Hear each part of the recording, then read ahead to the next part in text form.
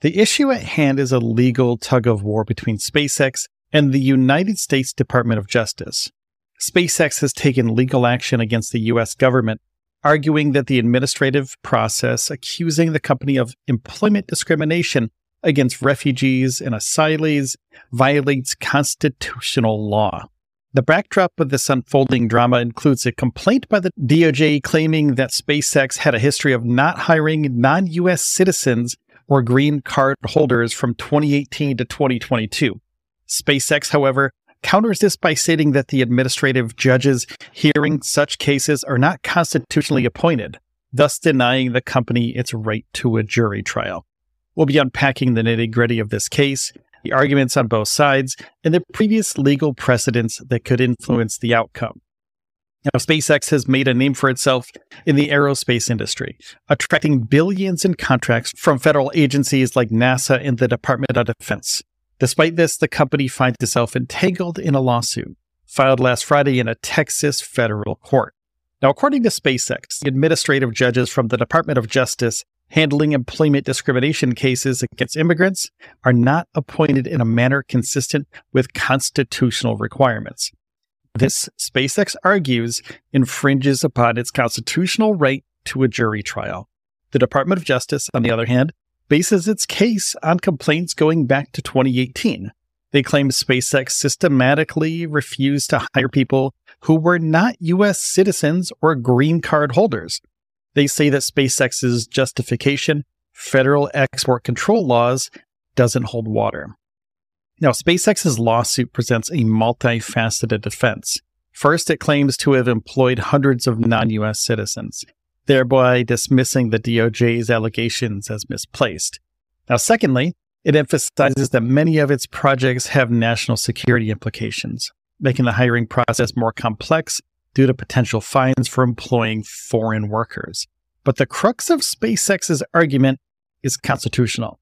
The company argues that the DOJ administrative judges have powers that should be exclusive to officials appointed by the president, according to their interpretation of the law. This argument borrows from a 2022 federal appeals court ruling that deemed in-house enforcement by the Securities and Exchange Commission unconstitutional. Now, the constitutional argument made by SpaceX is not new or isolated. It comes within a larger framework of legal scrutiny concerning the appointment and authority of administrative judges. It's significant that the U.S. Supreme Court has agreed to review a similar case involving the SEC. That case questioned the constitutionality of administrative judges in the context of in-house enforcement proceedings. The Supreme Court review signals a broader jurisdictional willingness to reevaluate the limits and powers of administrative bodies, which, edit this out, the limits and powers of administration bodies, which could have a ripple effect on similar cases, including that of SpaceX. Now, secondly, the timing of SpaceX's lawsuit coincides with the Biden administration's own legal action against the company. Just last Thursday, the government sued SpaceX for allegedly discriminating against asylees and refugees in its hiring places. Edit this out. Discriminating against asylees and refugees in its hiring practices. The administration's lawsuit leans heavily on the Immigration and Nationality Act, which prohibits discrimination based on citizenship status. This dual legal action places SpaceX in an especially precarious position, as it must now defend itself on both administrative and federal court fronts, thereby adding another layer of complexity to an already convoluted legal situation. One can also observe the role that previous judicial decisions and rulings play in shaping the current dispute. For instance, SpaceX cited a 2022 federal appeals court ruling concerning the SEC to bolster its constitutional argument. The federal court had deemed the commission's in-house enforcement proceedings unconstitutional. Now, this sets a sort of legal precedent that SpaceX hopes to leverage, arguing that if the SEC's proceedings are unconstitutional, then so too are those of the DOJ's administrative judges, who are similarly appointed. Lastly, it's worth noting that the case against SpaceX seeks monetary penalties under federal employment discrimination law. This adds a financial dimension to the dispute, and according to SpaceX, provides an additional reason why the case should be heard in a federal court instead of through an administrative process. The stakes are therefore not just interpretive or procedural, but carry substantial economic implications for SpaceX, as fines could amount to significant sums, further compounding the company's argument for a trial by jury. Now, this multifaceted legal framework not only complicates SpaceX's individual case, but could also set the stage for future legal debates involving administrative proceedings versus federal court trials. Now, the Department of Justice has also cited public statements made by Elon Musk indicating a pattern of discrimination. This brings us to the court of public opinion. Musk himself, an immigrant from South Africa, has an interesting role in this saga. While Musk contends that SpaceX is merely following federal regulations, the Department of Justice believes these regulations have been misinterpreted and misapplied, leading to widespread routine discrimination. This issue isn't just about SpaceX and the U.S. government, though. It could set a precedent for how administrative judges are appointed and how employment discrimination cases are heard as a whole, potentially affecting many other companies and regulatory bodies. Now, the legal standoffs between Musk and the U.S. government seem to be part of a larger tapestry of ongoing confrontations. Musk recently faced legal scrutiny following his $44 billion buyout of Twitter last year, and now SpaceX is under the judicial microscope. These multi-layered legal challenges signal an intriguing phase in the relationship between private enterprises and the federal government, particularly when it comes to questions of constitutional interpretation and social responsibility. OSIRIS-REx mission is on the verge of completing its round-trip journey to the asteroid Bennu in less than 48 hours. The spacecraft is expected to re-enter Earth's atmosphere and land in the Utah desert, carrying with it precious samples from the asteroid. Now, this event promises to be a landmark in our understanding of the early solar system and maybe even the origins of life itself. Now, the origins, spectral interpretation, resource identification, and security regolith explorer, or OSIRIS-REx, has been in action since 2016, and this mission's central goal was to visit asteroid Bennu and collect samples to bring back to Earth for closer examination. The spacecraft performed several maneuvers to line up its trajectory for the re-entry and landing in the Utah Test and Training Range. According to Sandra Frand, OSIRIS-REx program manager at Lockheed Martin, the spacecraft has been exceptionally accurate in its trajectory and performance. All signals indicate that the mission is proceeding according to plan.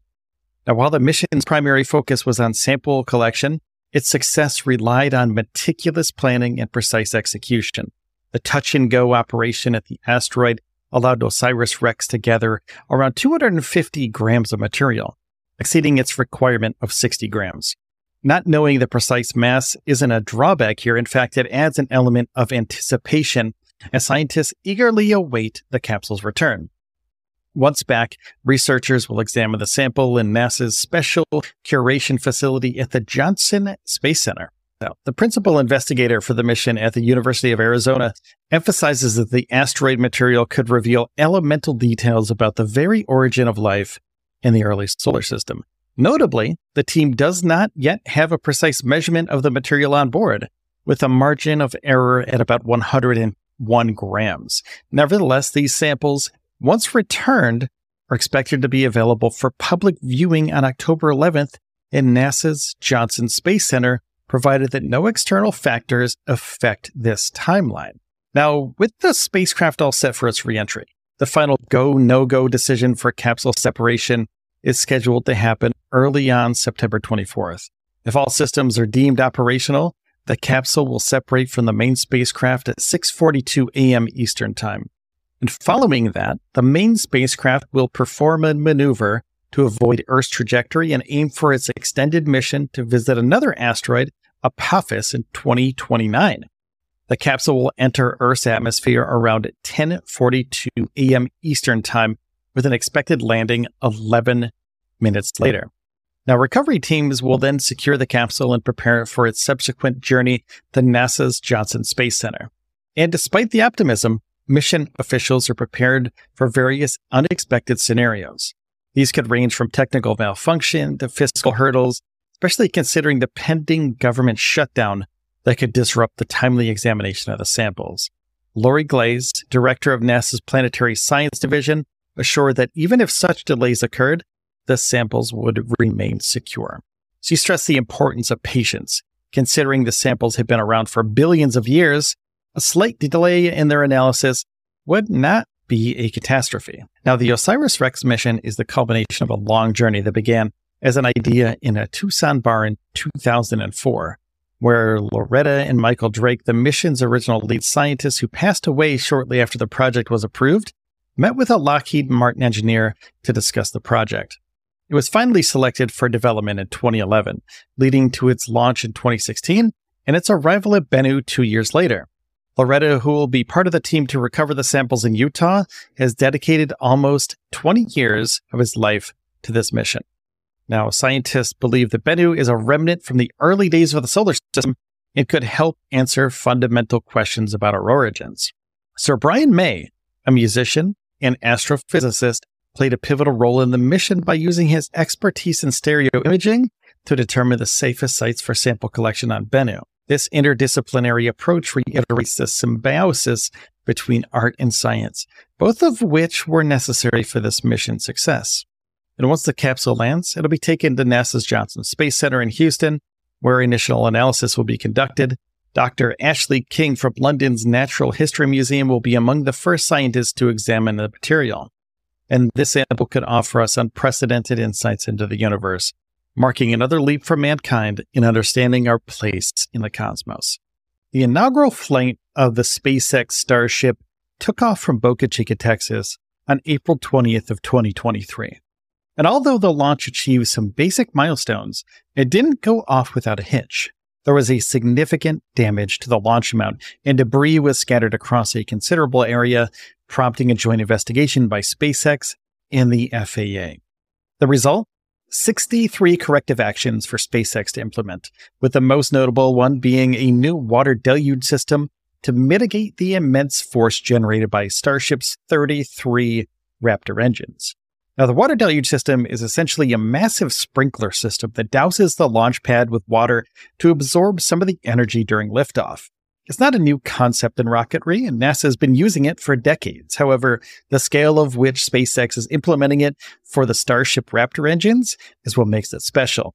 The system is part of SpaceX's broader strategy to not only correct past mistakes, but to innovate and set new standards for the future of space travel. However, before this new system and other corrective actions can be fully operational, there's a regulatory hoop to jump through: the U.S. Fish and Wildlife Service. The agency has flagged the need for an environmental review covering not just the engineering aspects, but also the potential impact on the local ecosystems, particularly endangered species.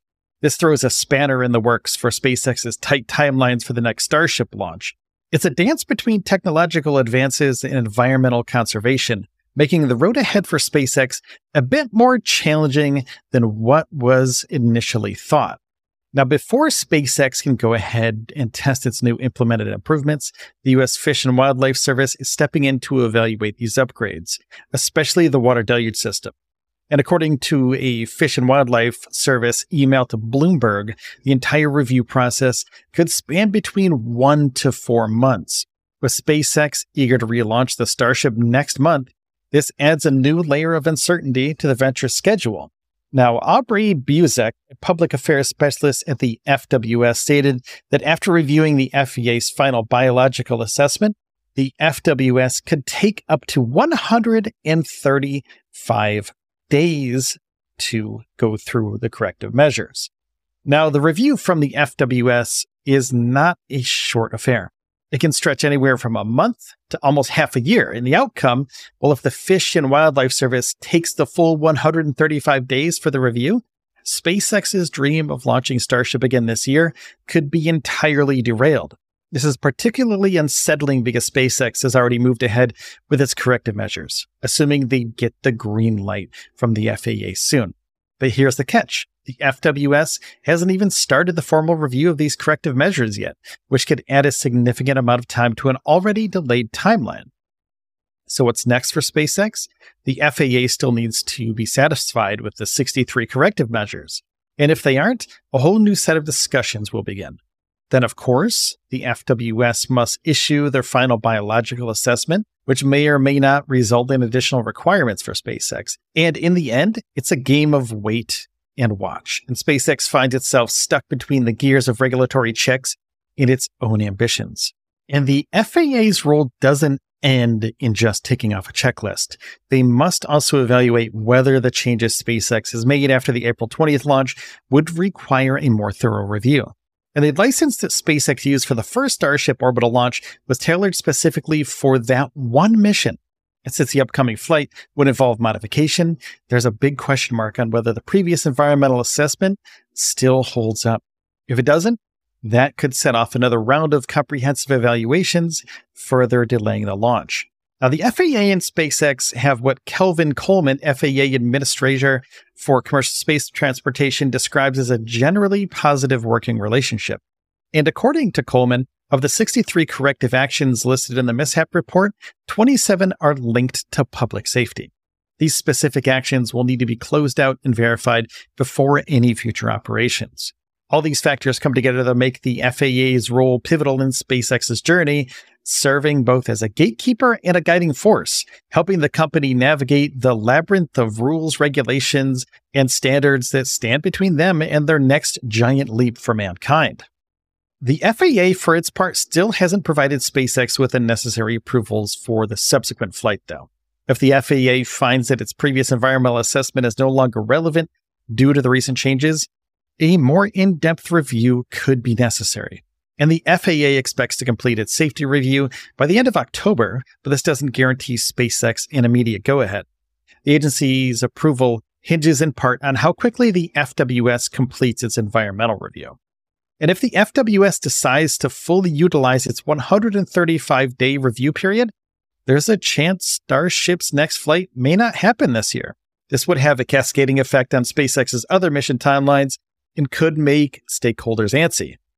For example, a delay in Starship's next launch could impact its role in NASA's Artemis lunar lander variant, among other missions.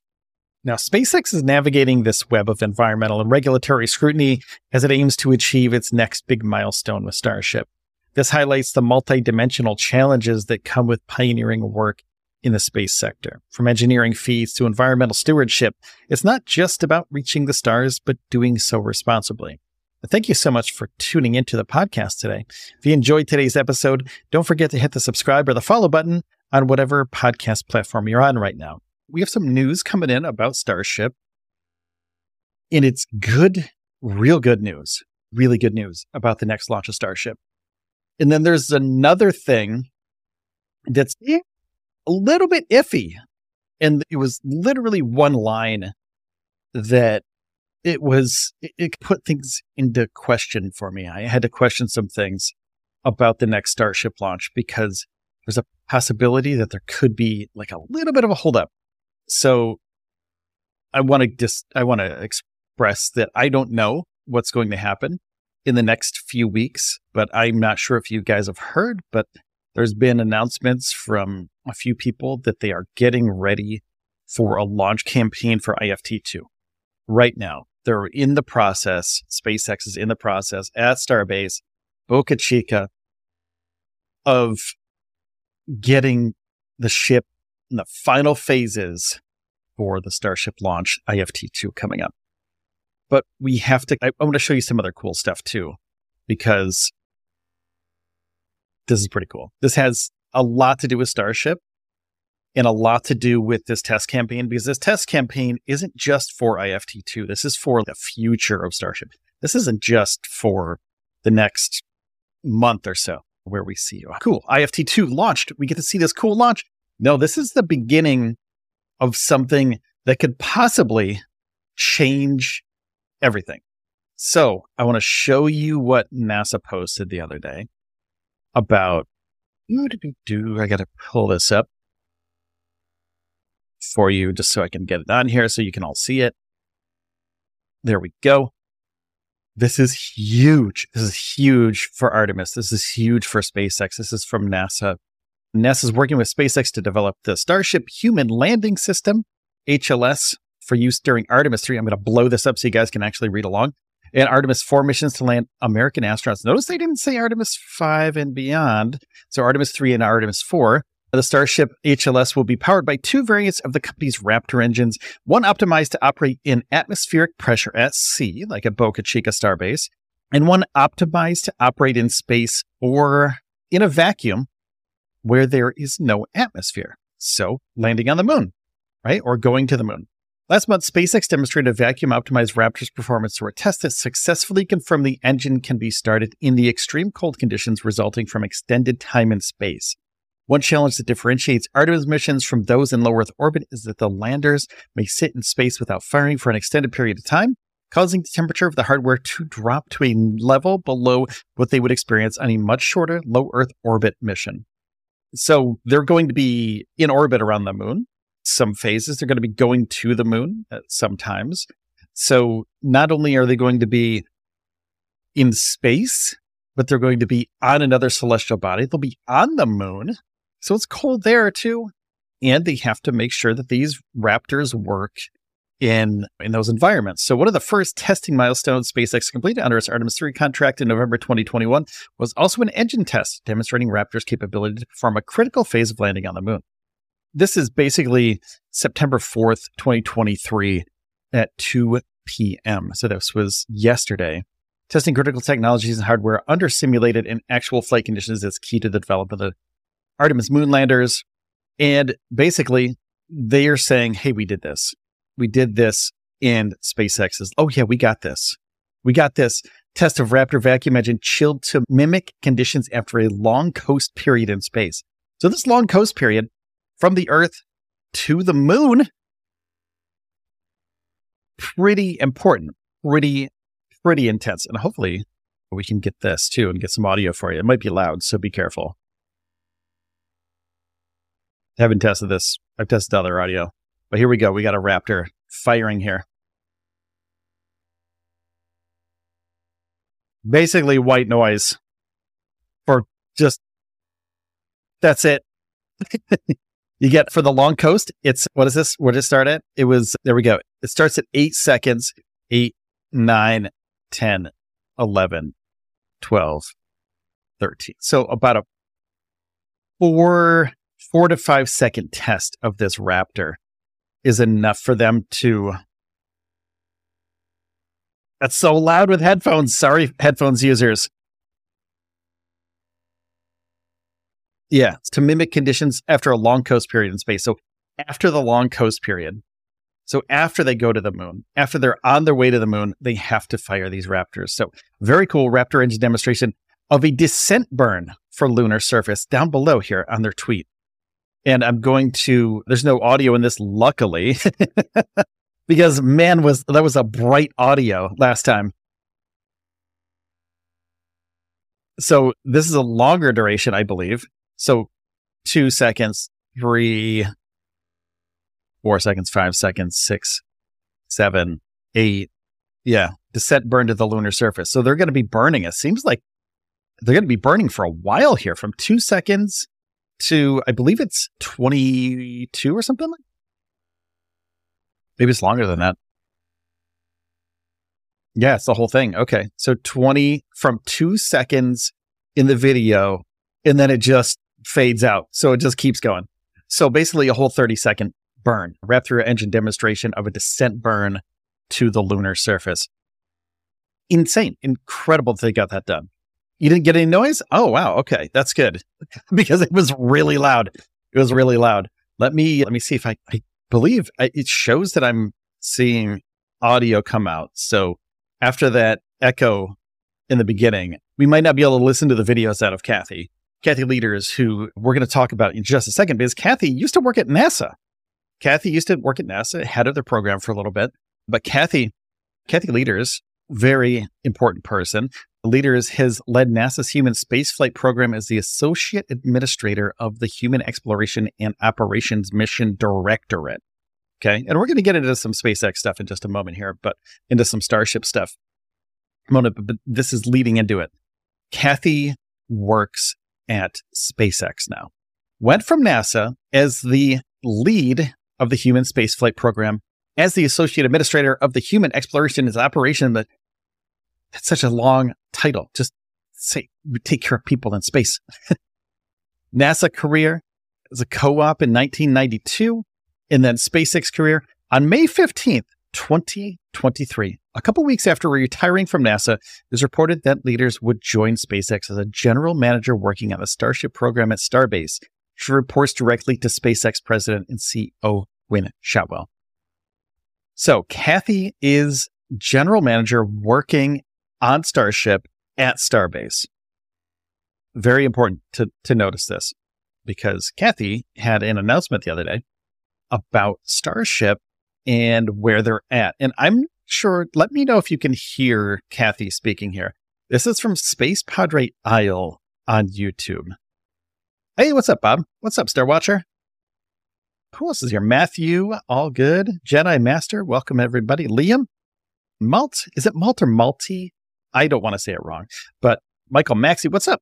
There's the HLS will use the sea level Raptors to slow down Starship into landing position on the mid-fuselage.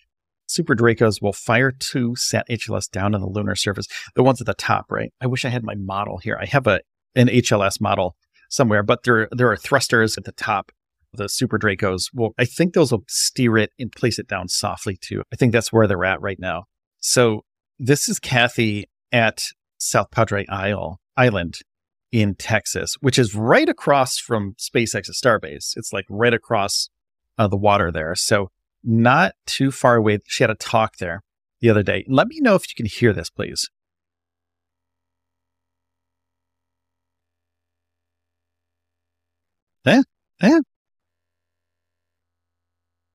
Okay. Let me know if you guys can hear that, because we had a little bit of an issue earlier. No audio. Okay. What is going on here? Anyway, so Kathy says, and I'll paraphrase this. She said they have the final preparations for flight are to put your flight termination systems on. So she says in this video, and I'll link it in chat after we're done with the show so you can actually watch this. But Space Padre Isle is on Twitter or X if you want to check it out. And then she says, and so all this means is we're doing one more phase to get ready for flight. So they're getting ready for flight at Starbase. Starship is being prepped for flight right now. So SpaceX, in the final preparations at Starbase for Starship, they're prepping for flight. Okay, so that's what Kathy said with this tweet. And then this tweet, which I wish I had audio. I don't know why it's not working. I don't know why. I've done this forever, and I don't know why. I don't know why it's not working. But I can see the levels up here. I don't know. There's some sort of weird thing going on. But in this video, she says they're in the process of destacking Ship 25, which they've done. They've destacked Ship 25 from the booster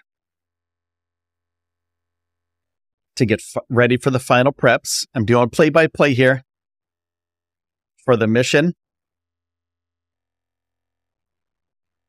And one of the key things you got to do is do the flight termination system.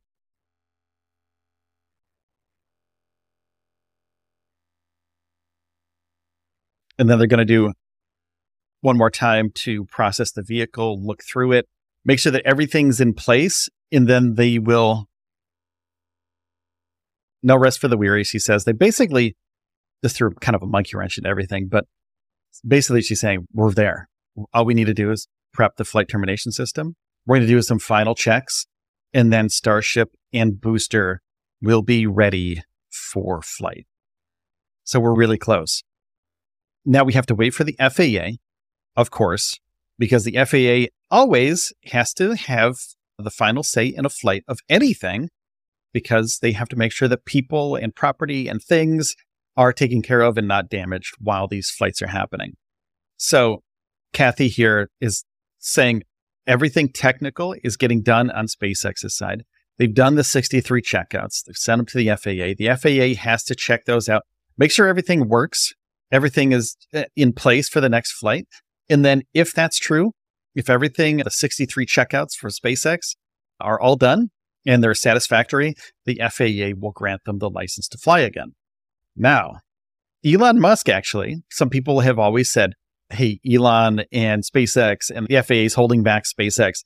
The FAA is just doing their job. And I have to reiterate this sometimes because there's a tiny handful of people that are always the most vocal, that have their own best interest at heart when they say things about the FAA is holding back SpaceX due to some unknown circumstances. We don't know who these people are, why they're holding them back, but there has been rumors over the time that SpaceX and the Starship program have been trying to get off the ground, that they are taking the place of SLS, and that the other companies that build SLS are scared of it, SpaceX, basically. So none of that's true. Actually, here's a video, which I can't actually show you the audio. I can't even hear it, but maybe the closed captions will do it justice.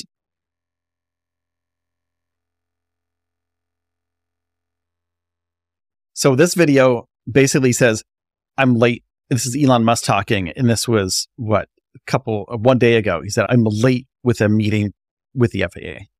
So Elon Musk is in direct connection with the FAA. So if there's no communication, like some people say, Elon Musk, it's just, hey, I've got a meeting with the FAA. It shows that maybe these 63 mitigation factors that they've been working on, Elon Musk is going to go through them with the FAA. We're not exactly sure what the meeting was about, but there's a possibility that's what it was. That Elon Musk met with the FAA, talked with them about the future flight of Starship IFT-2. These are things that we did, the mitigation factors, and we're going to move forward with the launch of Starship, like the IFT-1 flight here.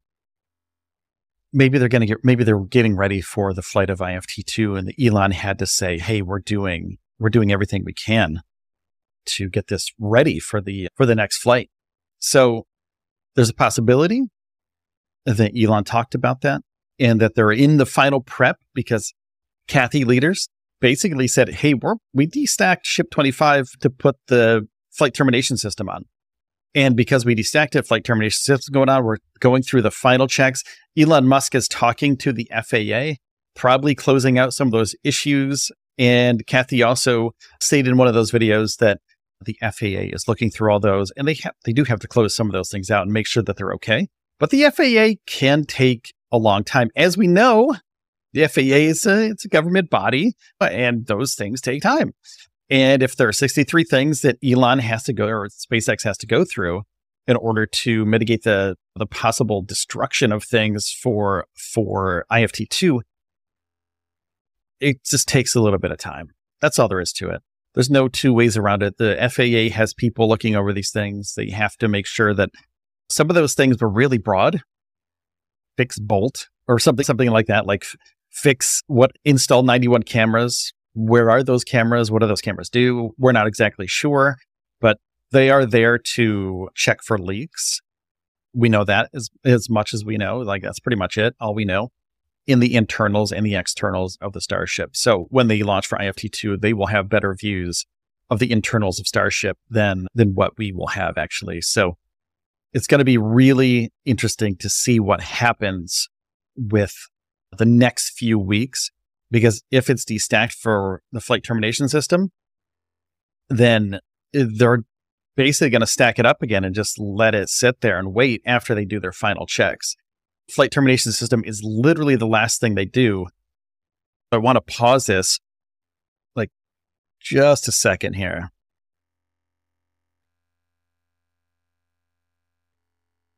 It's literally the final thing they do before they stack it back up. And then they do the final preparations for checkouts around the ship and the ground systems before the flights. One thing that could hold Elon and SpaceX back, there's a few things that they've been doing with the FAA, a bunch of things actually that they've been doing with the FAA, meeting with the FAA. But the thing that we have to really think about here is what happened right here. So what happened on launch when the ground was just tore up because Starship was so powerful? It just decimated everything around the launch pad. Concrete flew everywhere. There was dust everywhere. Could things have gotten a little bit environmentally out of whack? There's a possibility. Fish and Wildlife, the FAA has worked with the Fish and Wildlife department before when SpaceX was going through the initial flight for the IFT-1, which was ship 20 and booster 4. They were going through this whole process. It took a year. It took forever to do that. And there are things they have to do to mitigate those circumstances. And they've done a lot of those closeouts for the IFT-2. But the next thing that we have to really worry about, because SpaceX is ready, they're on the brink of being ready.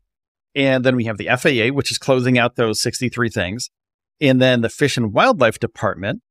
I want to show you this article from Reuters. U.S. could advance SpaceX license as soon as October after rocket exploded in April. So this is a couple days old, September 13th, but it has some very important things that we have to talk about. We have to think about this. So the FAA Administrator, Polly Trottenberg, we talked about this on another episode, so we're not going to get into too much detail about this, but this is paraphrasing a bunch of stuff, but there's an important line here that we have to think about. Polly Trottenberg, we're working well with them and have been in good discussions. Talking about SpaceX, teams are working together, and I think we're optimistic sometime next month. So they're thinking that there's a possibility within the next month that SpaceX and the FAA come to a conclusion that SpaceX is ready to launch IFT-2. Acting FAA Administrator Polly Trottenberg told reporters on the sidelines of a conference. Now, this is the important part. SpaceX would still need a separate environmental approval from the U.S. Fish and Wildlife Service before a launch. Trottenberg did not say how long that might take. Everyone, stop holding your breath because it might take a while. And I don't want to be that person. I don't want to be the person that's, this could hold him back months. But there's a possibility. There's a real possibility that we could be held back for the Starship launch until next year.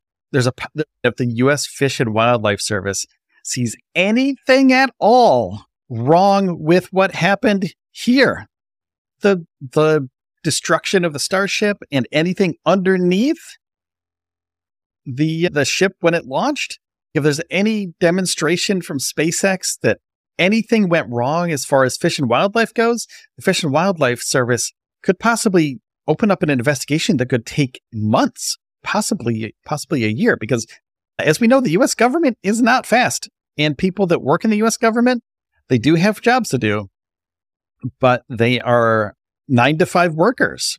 They have government jobs. Get into work 9 in the morning, you leave at 5 in the afternoon, and you don't stay overtime because you're a government employee, because you like your job, but man, do I want to go home and hit up a restaurant on the way home, grab some food, and then whatever, dinner with my family, whatever it is. But they have regular jobs, and that's what these people do. And it's an okay thing for them to do because they have to make sure to get everything in order. Because if they don't get everything in order, and I believe I saw this, it might have been in this article, but maybe it wasn't this one. But anyway, there was an article someplace else that I saw that was like, would you rather just like skip over this stuff, or are there going to be lawsuits in the future from environmental groups and things like that? Because if the U.S. Fish and Wildlife Department says it's okay to launch again, then the environmental groups will have little standing, or less standing, I should say, to sue and to move forward with lawsuits, things of that nature. Yeah. So there's a possibility that this could take a while, but there's also a possibility that there are people at SpaceX that talk with the Fish and Wildlife Service, and there are lobbyists and things like that that could push this through in a faster time frame. There's a possibility. There are people that are really close to the matter that know way more than we do about this. But as we know from the environmental impact study from before, that took about a year. So if there's anything to do, anything with that at all in that sort of time frame, that's going to be a huge pushback for SpaceX and for NASA too, because they have to do Artemis 3. We started off with Artemis 3 here. Remember the beginning of the show, Artemis 3 contract? And there are some milestones they have to hit. SpaceX has to hit a bunch of milestones in order to launch their Starship to the moon. They have to make sure that they clear the pad. They've done that. And they have to make it over the Gulf of Mexico and separate the booster from the ship. They didn't do that. Flight termination systems. What? Hot staging hopefully will work, and the IFT-2. And they'll be able to separate, and then Starship will be able to go on towards Kauai, and booster will end up in the Gulf of Mexico. But there's a possibility that doesn't work. So they're going to be held back one or two launches. And if they continue to explode over the Gulf of Mexico, the Fish and Wildlife Service and some other departments in the government may take a look at that. Even though they are cleared to launch there, is there any detriment to these things landing in the Gulf? But those are future topics that we'll have to talk about. But that'll happen if these things do explode again. If they continue to explode over the Gulf of Mexico, they already have the permits to fly over there, so it's okay now. But if they continue to do it, investigations might open. So you never know. Yeah, you really never know with these things, because people in the government also want to see this succeed, because the Artemis missions are, and as much as I don't really want to say it, the Artemis missions are their job creators, and that's a good thing. But it's also one of those things where Artemis 3 has to go through, and SpaceX has to make these milestones. They have to make it to orbit. Once they make it to orbit, they can prove that they can get the ship to orbit, which is great. They can stay in orbit a little bit. They can check out those vacuum raptors.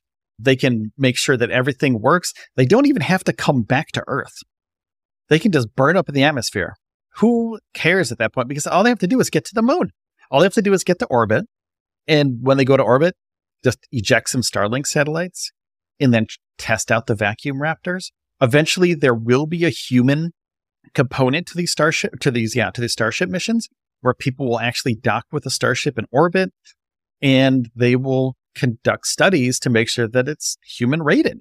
But they only have a few years left. Like they want to do all this stuff within a few years. And that's an incredible engineering feat that SpaceX has to accomplish, which I don't doubt they'll do. I think they'll be able to do it, but it's still hundreds of launches away. I think, who was it? Gwen Shotwell said they want to do 100+ launches of Starship before they actually put people in it. It's an incredible thing, because it took SpaceX about 10 years to get people into a Falcon 9. About 10 years to human rate that thing. It was somewhere around there. I don't know the exact number, but it was somewhere around 10 years, 5 to 10 years. And Starship hasn't even really flown yet. So there's that too. The timeline's crazy fast. So I don't doubt that they'll do it. I really don't. But I think there might be some pushback from something along the way. Hint, hint. U.S. Fish and Wildlife Service, please pass them. Let them go. There's endangered species down there at Starbase. There's numerous species that are endangered down there that fly through or come over, like the turtles come through, and the U.S. Fish and Wildlife Service has to make sure that they're taken care of, make sure that they're protected. And if they know that they're going to be okay, it'll just breeze right through. SpaceX will be like, all right, we're launching. See you guys later. We're going to space. And there's a possibility, also, like I said before, that this could be held up a month or two, and maybe we might not get a launch till 2024. But also, we know that NASA has influence, the U.S. Department of Defense has influence, and the SpaceX team is working closely with the Department of Defense, working very closely with NASA. So protecting the Earth, protecting the wildlife and fish and wildlife area around SpaceX's Starbase, important. But is moving forward with this program more important? I don't know. The U.S. Fish and Wildlife Service is just doing their jobs. So we're not exactly sure what is going to happen in the near future, but we do know that SpaceX is on the last few steps before they're ready to launch this thing. Yeah, it's going to be a wild ride in the next, I'm thinking FAA may give them a mid-October. Could get through all that paperwork, is a bunch of paperwork, but SpaceX will still need a separate environmental approval, which they're working with. I'm sure they're working with the U.S. Fish and Wildlife Service, just like they work with the FAA. They're probably in very close contact with them. What do we need to do? Where do we mess up? What's going on? How can we fix these things? You got any nudge? Do you got any info for us? Yeah, it's going to be a wild ride in the next few months. Michael Maxey says Starship must do 100 launches before NASA will approve a manned mission on Starship. Yeah, that's the kicker. And they have to do those within a few years. I suspect that orbital refueling may also require human EV activities, which would be needed for Artemis 3. So you think, oh wait, so the ship-to-ship refueling, do you think people have to manually connect that in some way? Like an EV of that? Because that sounds like the craziest job ever. Yeah. Having a pad that holds up would be a start to avoid FAA issues, Roger. Yeah, the way that they mitigated the pad seems like it's going to work, but I really hope it does. The new sprinkler system and the new deluge system seems like a really good idea, and it seems like it's working well so far. But also remember, we thought that about the first launch too. So we thought that about IFT-1, that the launch pad was going to be fine. And then we saw what happened, the rock tornado that happened underneath it. It was crazy. I'm gonna take a look at this poll real quick too while we're here. When will Starship launch? October. 86% of you said October. November, 6%. Get your votes in chat right now if you haven't voted yet. November, 6%. December, 3%. 2024, say 6%. Wow. November and 2024 are neck and neck, 6%. Bob Brink, thank you so much for that super chat. 25 ducats going in the bucket. My man. Yeah, that's cool. Thank you so much, man. I appreciate that. That keeps the show going. Keeps me doing these things every Monday, Wednesday, and Friday at 1 o'clock p.m. Eastern time. Why don't you have your starships? There you go. You need your starships. I don't know if I can do it 25 times. Let's let it roll for a little bit. But thank you, Bob. You're lifesaver here. This really helps out the show. It helps me continue doing this stuff. RJM said, I believe the pad will hold, but not for the amount of launches they're expecting, besides being overcomplicated. Wow. Starship will launch anytime. I hope it launches. Whoa, Bob Brink coming in hot with 5 gift subs. Liam, Weird Not Lane, ED, Middle T and Pyro, and Coyote J. Welcome to the flight crew. Welcome to the show. Just Curious says, I think the pad might break under full power 33 Raptor engines. I am hoping for the best. Bob Brink, wow. Again, thank you. I really don't know what to say, man. This is really cool. Thank you. And welcome everybody to the crew. You are awesome and you're more than welcome here. And I'm actually working on new emotes and badges for you guys. So all these new members, you'll have some new stuff in the next show, which will be Monday at 1 o'clock p.m. Eastern time. Roger M says, wouldn't be surprised for further launches. SpaceX completely redesigned the pad, building a new one with a flame diverter, has gravity assist. Ooh, and a water deluge. Yeah. Yeah, I think so. If this one doesn't work, I hope it does. I really hope it does. I really hope what they have now, the deluge system and the new pad, I hope it works. I hope it works 100%. And they never have to replace it. And that's it. And it's done. And they can just move on and they can continue just launching. But if they redesign the pad, they're working on other ships right now. They're working on other boosters right now. And the fact that they continue to work on those things while they're working on the pad and everything too, that's incredible. Yeah, it's absolutely bonkers that they continue to do these things. And if it doesn't work, they're going to be on that immediately, because then they're going to have to do another 63 things with the FAA. And when they do another 63 things with the FAA, then the FAA, of course, will have to go through. There will be another test. They have to check some things off.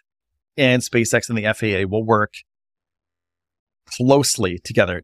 Elon had a meeting with the FAA right after that news piece that didn't have any audio for some reason. 4 years. Debs, thanks so much. Starkler, hydrate. Oh yeah, I don't have much water left, but I will, because of you, I will drink some. I'll make sure not to squirt it everywhere because this stupid straw. There we go. Yeah, Bob Brink does it again. Exactly. Yeah, welcome all the new members to the flight crew. You are awesome, and I'm happy you're here. And we also have a Discord. I'm going to give you guys the Discord link while we're here for the Stage Zero Discord, just because it's more fun when more people are there, right? I think it's way more fun. There you go. Discord link in chat. So there we go. I really like that discussion of the pad. Is it going to work? And that's going to be a huge thing because Elon said there's been 1,000 updates to the ship and the booster between IFT1 and IFT2. So booster and ship, huge upgrades. We're going to keep these starships going because Debs came in hot with that super chat too. So we're going to keep these going for a while because we're having a good time. We're having a party. There's no party like an IFT2 party. So the new systems that are in place, deluge system, sprinkler system, whatever you want to call it, the porta potty, I've heard people call it, the bidet. Yeah, I've heard all sorts of people say different things. But if that works this time, it's going to be insanely cool. If it works this time, cool. They'll check it out. They'll make sure everything is up to par for the next launch. They'll do inspections. That'll take them a while to do inspections to make sure everything works. After this launch, it'll take them about a week. It is, yeah. And Roger M, there we go again. These engines are too powerful for any pad. The giant trench on a Roscosmos Gagarin pad would be the best choice for 100 plus launches a year. I think they might have to go to a traditional. I don't know if this is the case or not, but this is the most powerful rocket ever. And if they can figure out how to do this on this stand without a traditional flame diverter trench, it's silly. It is like a meme. It's groundbreaking.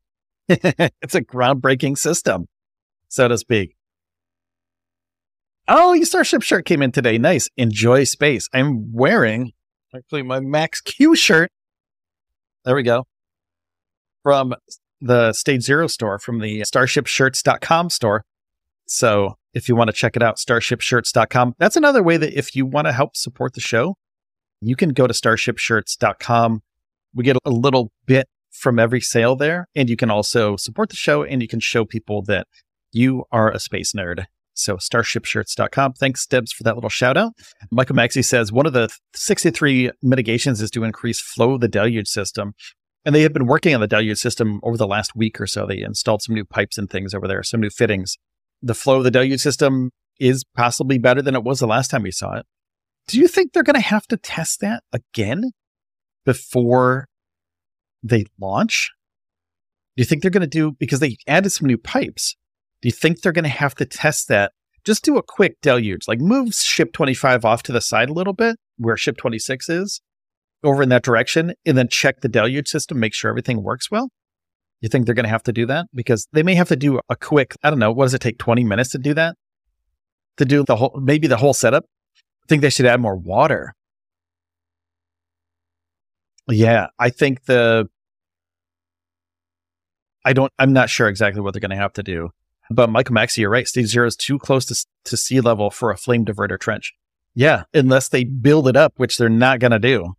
So they're not going to build because that would be a huge undertaking, a gigantic cement pad that would just be like 5 stories tall.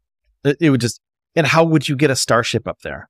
Because you would have to make an incline as well, and it just wouldn't work. It's such a complicated engineering feat that they're just going to have to wait if they're going to do a flame trench at all, they're going to have to wait till they get to NASA, to Kennedy Space Center to do anything like that, because all the systems are in place over there.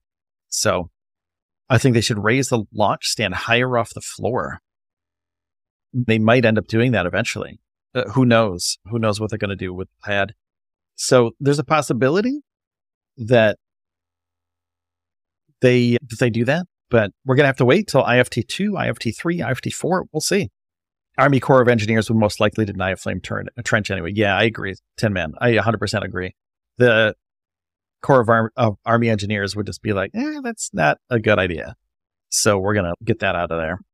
It's such a giant undertaking that it would be like building a skyscraper or like a 5-story building, but it has to be long, right? Yeah, because they would have to roll their transport up this long, giant hill to the top of the flame diverter, or have a more massive, then they would have to move everything. They'd have to move the tower, everything. up the flame diverter. It's such a logistical nightmare. And that would put everything behind schedule for, I would say, a year. Like, that takes so much time. Because one, not only do they have to build the flame diverter, they have to move the tower if they use what they have now. But if they build something new, then they could possibly build that into the structure, the system, in some way. But they'd have to move, like it's like a Tetris puzzle at that point, right? They have to move all these pieces around just to get everything in place so they could put the flame diverter there, like a giant tower, and build a new tower on top of the flame diverter. And they'd have to wait for the concrete to cure and all the other stuff too.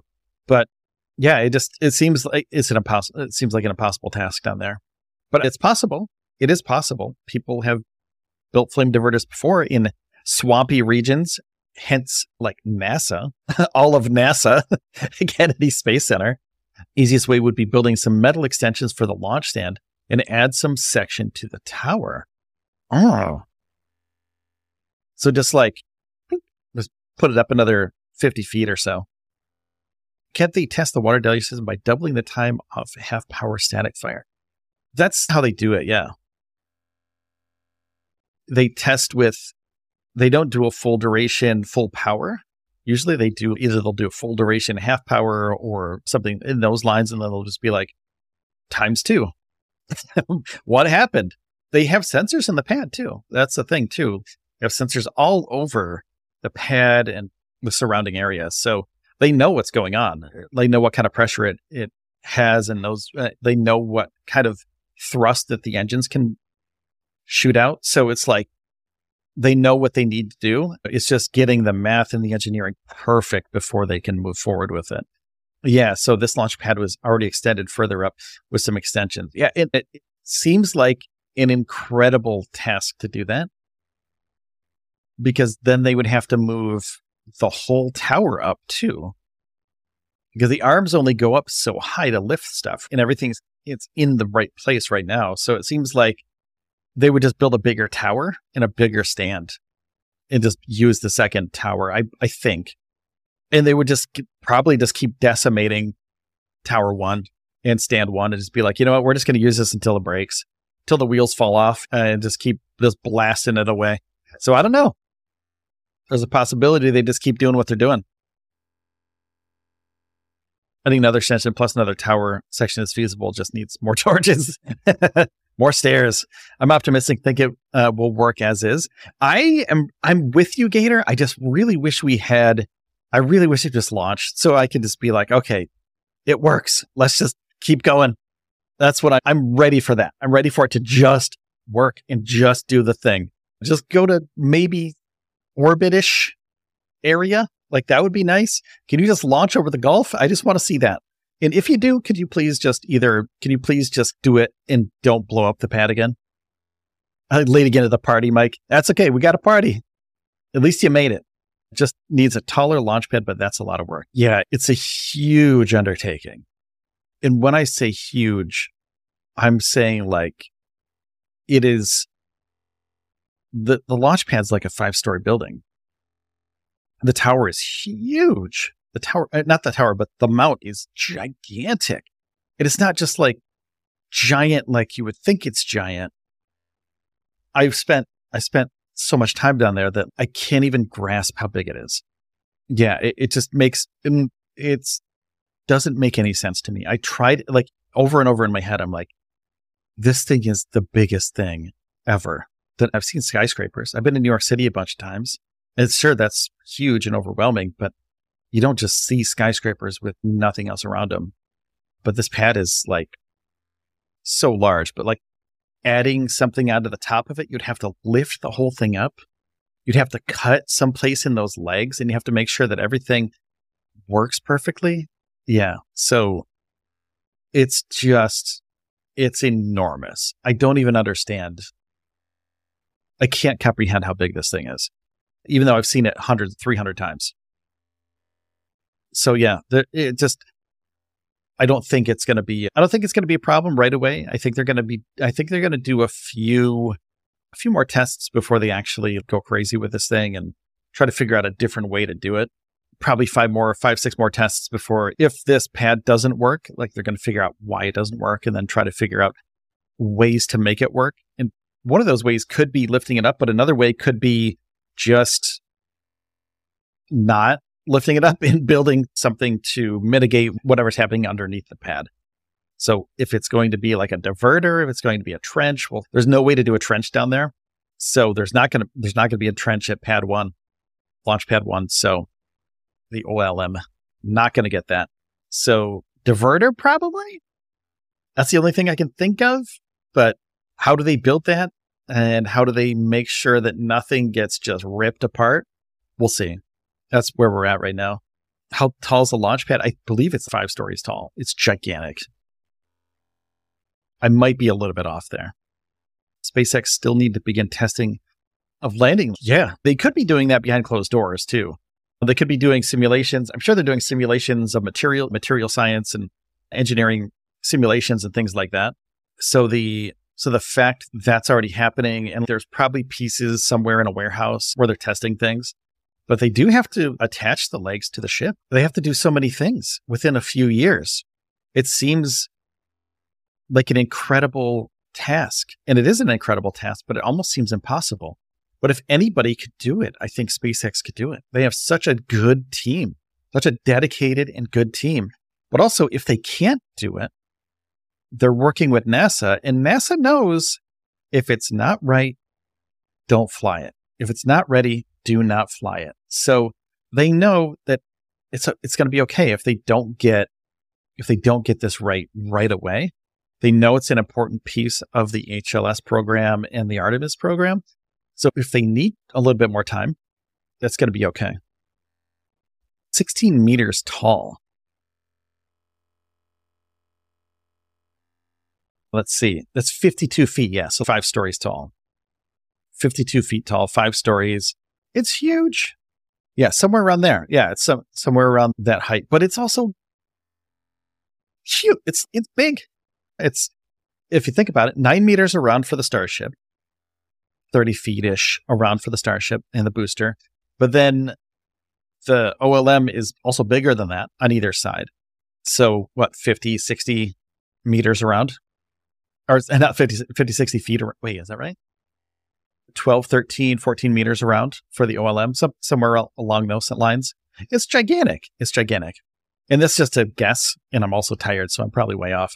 Looking at the latest 3300 static fire, as long as Starship doesn't sit for too long, like on the first flight, I am fully hopeful the Deluge system will do the job with minimal repair work.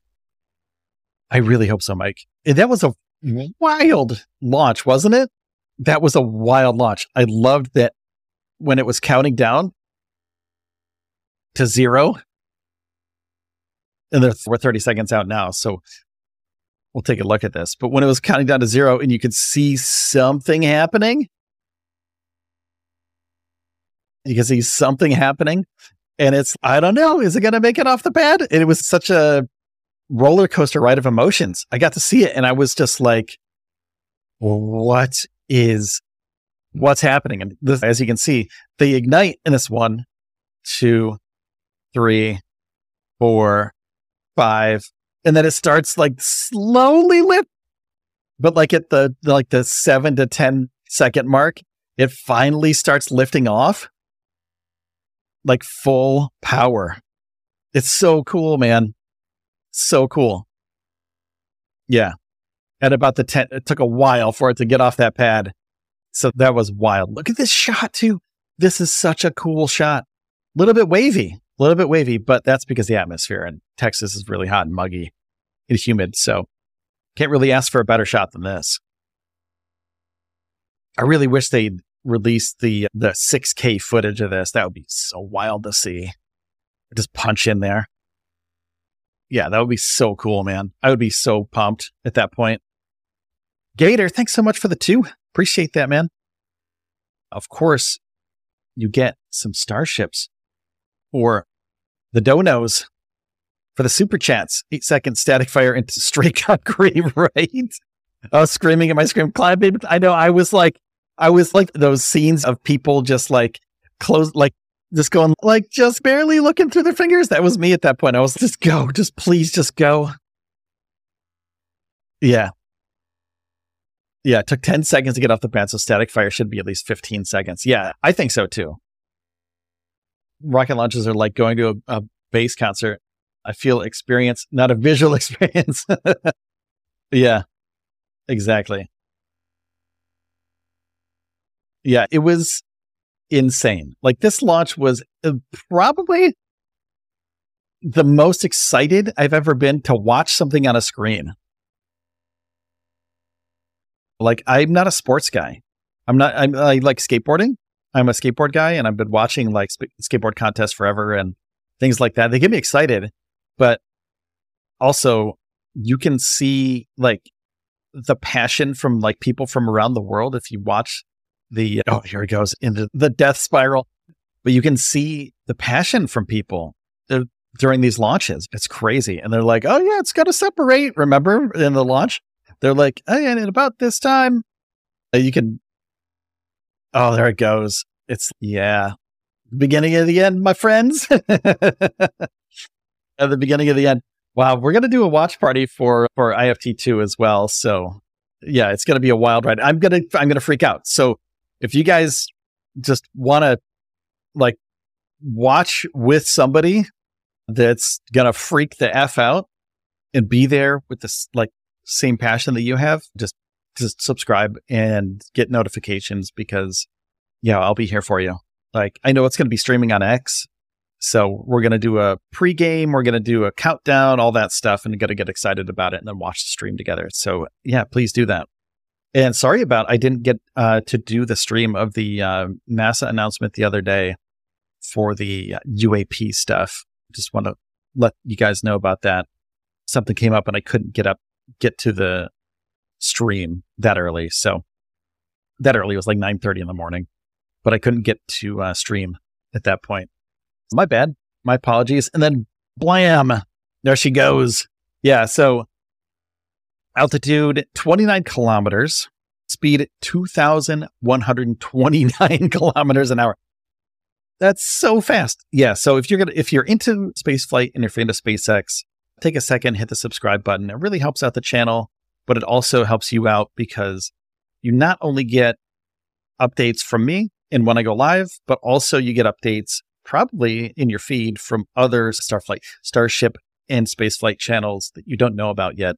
YouTube will put it in their algorithm that you like spaceflight, and then you'll start seeing other channels that you weren't aware of. So please take a second, like the video and hit the subscribe button and the bell so we can all hang out and watch these things together. But yeah, thanks again, Gator, for that super chat. Watch the Jessica Kirsch feed of 420 from Port Isabel. Oh yeah, I've seen Jessica's stuff. Jessica is a trooper, man. She's been down there forever. Yeah, she's doing great work down there. I've been watching some of your older videos, skateboarding and stuff. Very cool. Thank you. I'll be here. Nice. Thanks, Mike. I really do appreciate that. So I think that's it for today. I think we covered everything we needed to cover. I'm going to go through a real quick breakdown of everything that happened today. Just so if anybody's just tuning in, you get what's going on. Artemis 3 engines were tested for the HLS program. SpaceX did the Starship HLS will be powered by two variants of the company's Raptor engines. One's optimized to operate in atmospheric pressure at sea level at Starbase or at NASA Kennedy Space Center, and one optimized to operate in space or in a vacuum where there is no atmosphere. SpaceX posted a video of this, and I will mute myself because it was super loud. They tested Raptor engine demonstration of a descent burn to the lunar surface. So they have these engines, the Raptor vacuum engines, and they have to make it to the surface. So they shoot these boosters off. It's about a 30-second burn on that one. Then they had the test of a Raptor vacuum engine chilled to mimic conditions after a long coast period in space. So on their way to the moon, they're coasting, they're getting ready, and it's super chilled. And then they have to blast real quick. They have to make sure that the Raptor engines work. And this could be something they use to get closer to the moon. Look at how chilled it is. Everything around the Raptor, even on the ground, is chilly. That's how cold this thing is. But this is a real quick thrust, and they're going to the moon with these things. So Kathy Leaders used to work at NASA.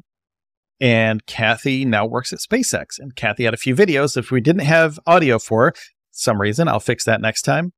She said they've destacked ship 25 so they can add the flight termination system to it, because they're doing the final stages of the Starship prep for IFT2. So that was a video that Kathy was in, and it's another one from South Space Padre, South Padre Island, SPI. That's where this conference was. And we went over real quick for all the haters and doubters out there, conspiracy theorists that say that SpaceX and the FAA don't really work together. This is Elon Musk saying, hey, I'm going to an FAA meeting right after this, so I'm late for it.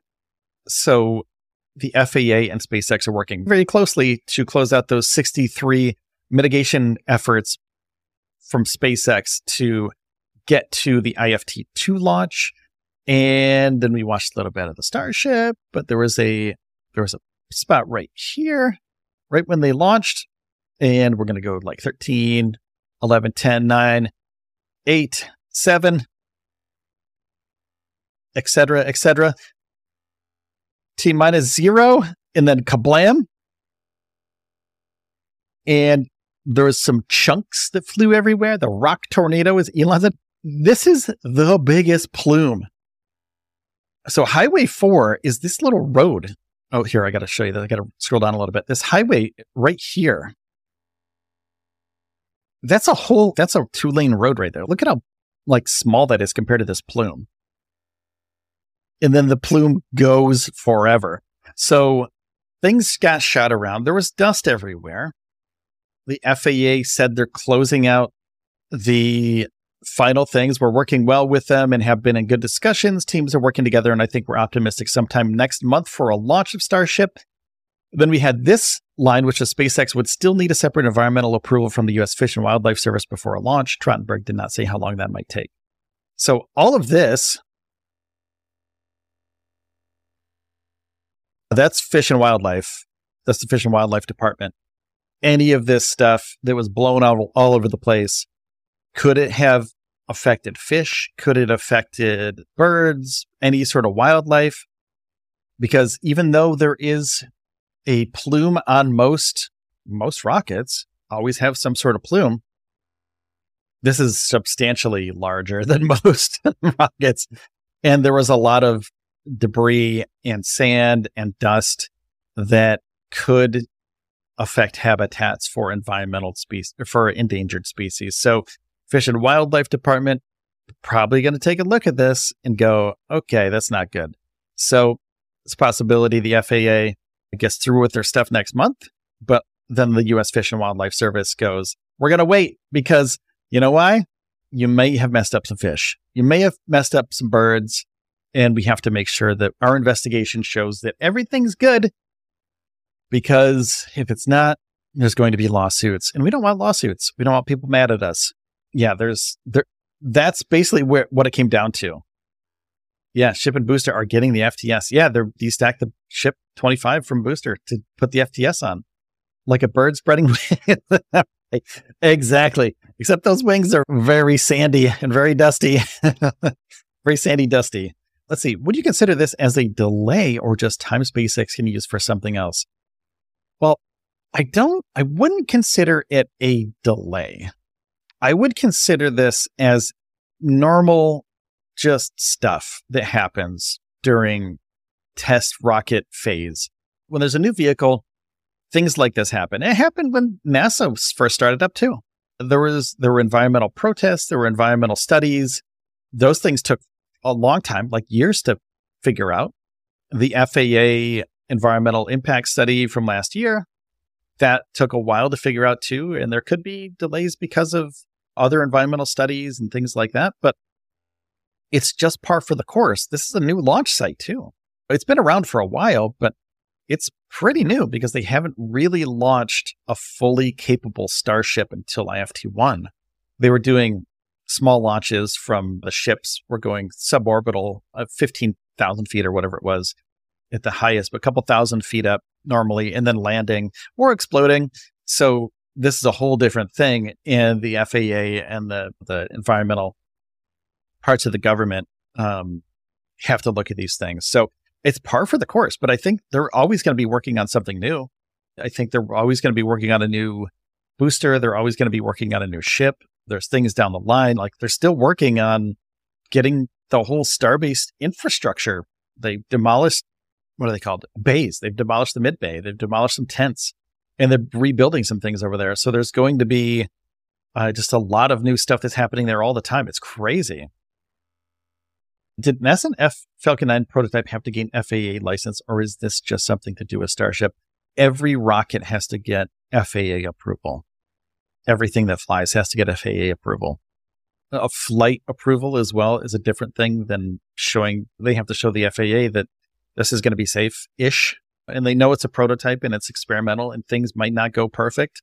The FAA does take that in consideration, but there's a similar process for the Falcon 9 in this. But this is just a little bit bigger, a little bit huger, so a little bit different.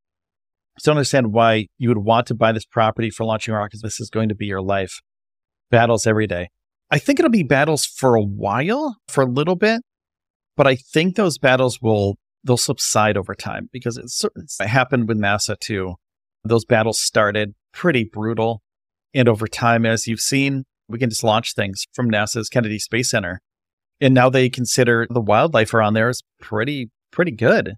And they consider, what did they say? They say alligators. And there's another thing that they consider like extra security for Kennedy Space Center as a joke. It's like alligators and like snakes or something like that. I forgot what it was. But they're like extra security is a joke. As okay, we work with the environment and the environmental animals and things.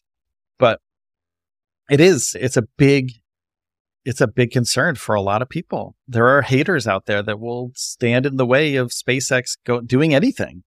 And people environmental groups, they will take everything into consideration when SpaceX does anything at Starbase. So this gigantic plume of dust, what's in this dust? We don't know.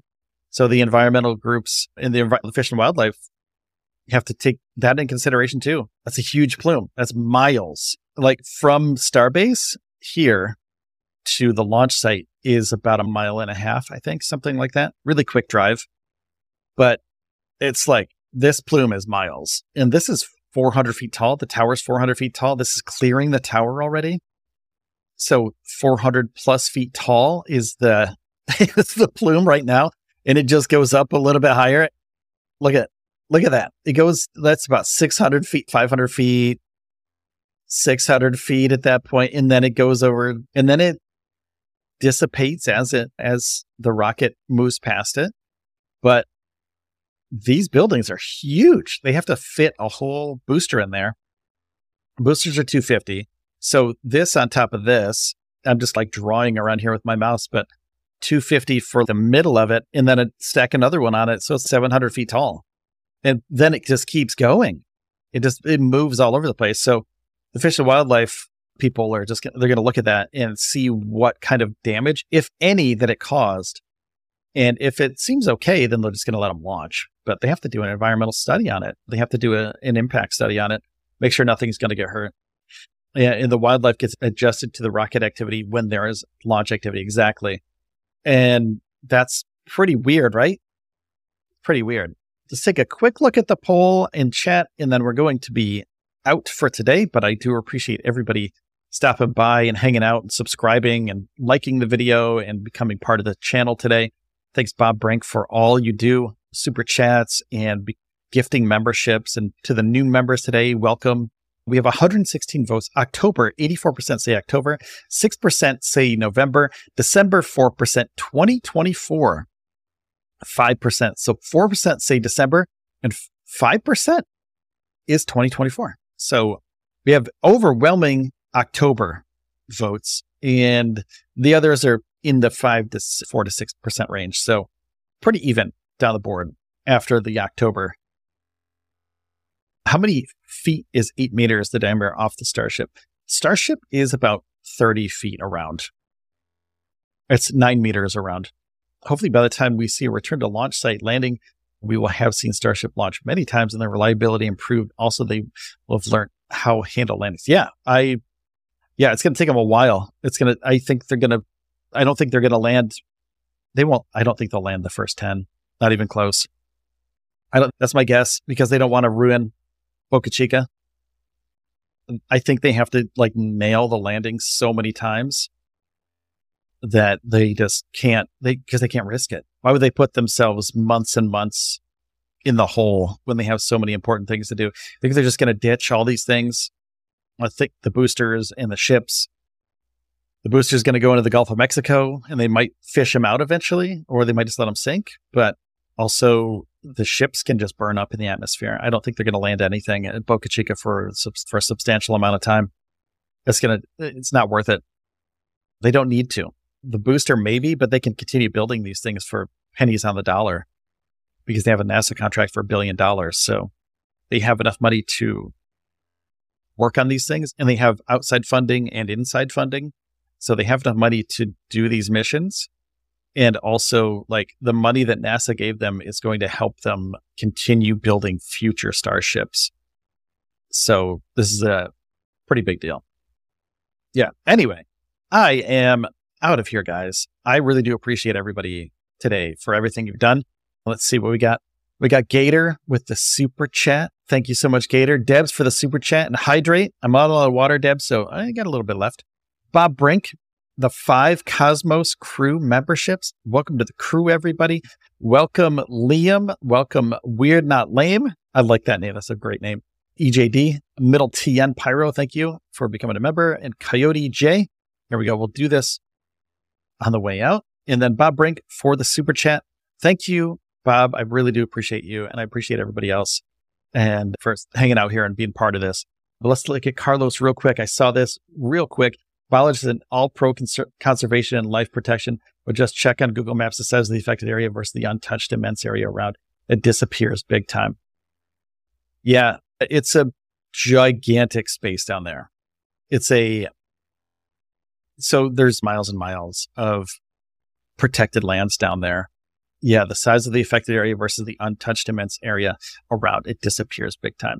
Yeah, the thing is, there are protected species all over that area too. I think it's not about the area, but it's more about what was affected while they did that. We're tackling some serious issues surrounding SpaceX, and Senator Elizabeth Warren has been very vocal in her calls for an investigation into SpaceX's role in international affairs. The point of contention? A recent decision to block Ukraine from utilizing Starlink satellite network for a military operation against Russian warships. This issue is sparking wider debates about the authority private companies should or should not have in matters of national and international security. First, let's contextualize the situation that has Senator Warren and many others up in arms. Recently communicated via X, Elon Musk said about a very sensitive topic. The Ukrainian government had asked SpaceX to activate the Starlink network in the vicinity of Sevastopol. Now, they plan to use this capability against the Russian fleet anchored there. After due consideration, the decision was to decline their request. Had they accepted it, it would have thrust SpaceX into the direct role of participating in military action and conflict escalation. Now, Senator Warren's argument focuses on whether international policy decisions should be influenced by a single individual or a private entity. She has also alluded to reevaluating the Defense Department's contractual relations with SpaceX. The question here isn't just about this one instance with Ukraine, though. It goes far beyond this, stretching into the dynamics of how private companies, especially in the tech sector, integrate and interact with government bodies. Senator Jack Reed, who chairs the Armed Services Committee, echoed Warren's concerns. While recognizing the crucial role that SpaceX has played in democratizing access to space, even for national security missions, Reed questions the ultimate authority a private company should possess in national security decisions. Traditional roles are shifting. Government sectors that were once exclusively state-controlled are now increasingly privatized or partnered with private entities. Where should the lines be drawn? It's noteworthy to state that at the time of Ukraine's request, SpaceX had no specific defense contracts concerning the use of Starlink in Ukraine. However, the Defense Department has recently started funneling undisclosed financial resources to support Starlink's operational use there.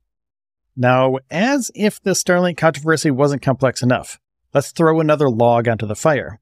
SpaceX is currently facing legal action from the Justice Department, accused of discriminating against refugees and asylum seekers during hiring. The department alleges that SpaceX has violated the Immigration and Nationality Act, citing that they discouraged or outright rejected these groups in the hiring processes. In response to the lawsuit, SpaceX has stated that they were advised not to hire non-U.S. permanent residents due to international arms trafficking laws. Yet the Justice Department counters this claim by stating that refugees and asylum seekers possess the right to live and work in the United States indefinitely. They argue that under export control laws, these groups stand on equal level footing with U.S. citizens. Now, the issue here is multifaceted. On one hand, you have SpaceX, a private company working closely with government bodies, navigating a labyrinth of international laws and ethical conundrums. On the other hand, you have a government body questioning the ethical framework and legal boundaries within which they operate. So what's the core issue here? Both these situations, the refusal to aid Ukraine's military action and the Justice Department's lawsuit, point to a complex interplay of factors at the crossroads of technology, policy, and ethics. And these issues are not isolated. They're reflective of broader questions the world is grappling with. And what role should private entities play in sectors traditionally managed by the state?